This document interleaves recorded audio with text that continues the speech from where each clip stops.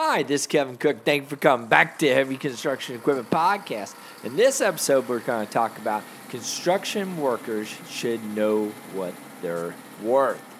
And again, this episode has been sponsored by me. Are you looking for good, used, quality equipment? Then come to my website at www.heavyequipmentguy.com or call me at 817-733-3799. All right, here we go into the podcast. To know what we really are worth as far as our profession is concerned is a matter of pure confusion. Why is it confusing? Because we actually do not know the worth of service is, and this is why, without knowing much about our worth, we get ready to offer our service for a lesser price. We should always know what our service is worth. This should really not happen when at the end of the day, after having worked hard in a company for a couple years, when you actually know your price and also the fact that you are getting paid much less than what you should have been because the great deal of frustration within yourself. Some even start to get feeling of being cheated, and then they start looking for some other organization again without knowing their current worth. This is therefore crucial to know how much you should be paid for your services, keeping into consideration the talent and still your possessions or possesses and the amount of experience that you should have under your belt. Again, you should know what you are worth in this world. It's all about power and it's all about knowledge. When we talk about the construction sector, most neglect gender of workers in terms of being right amount of salary are the construction laborers, the construction workers out in the field.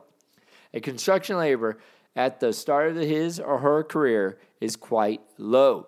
That should be all right with them as they are gaining some experience and learning new things, but as they grow a bit older in the company, their package is not increased in the appropriate scale, which leaves them with a poor day package. You need to build your opportunities up.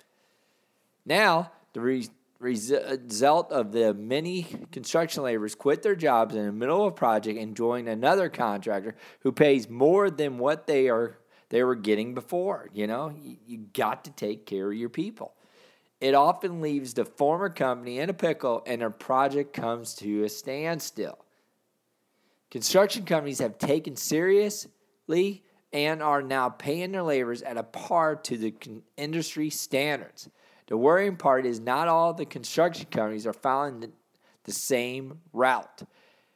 There are a few small-time contractors who are exporting the workers right and left and center, and the workers who do not know much about the worth of their service stay with that company. Well, the laborers should know about the rights and also what they should be paid. There's a standard rate across the industry, and the companies are expected to pay their employees on those standards.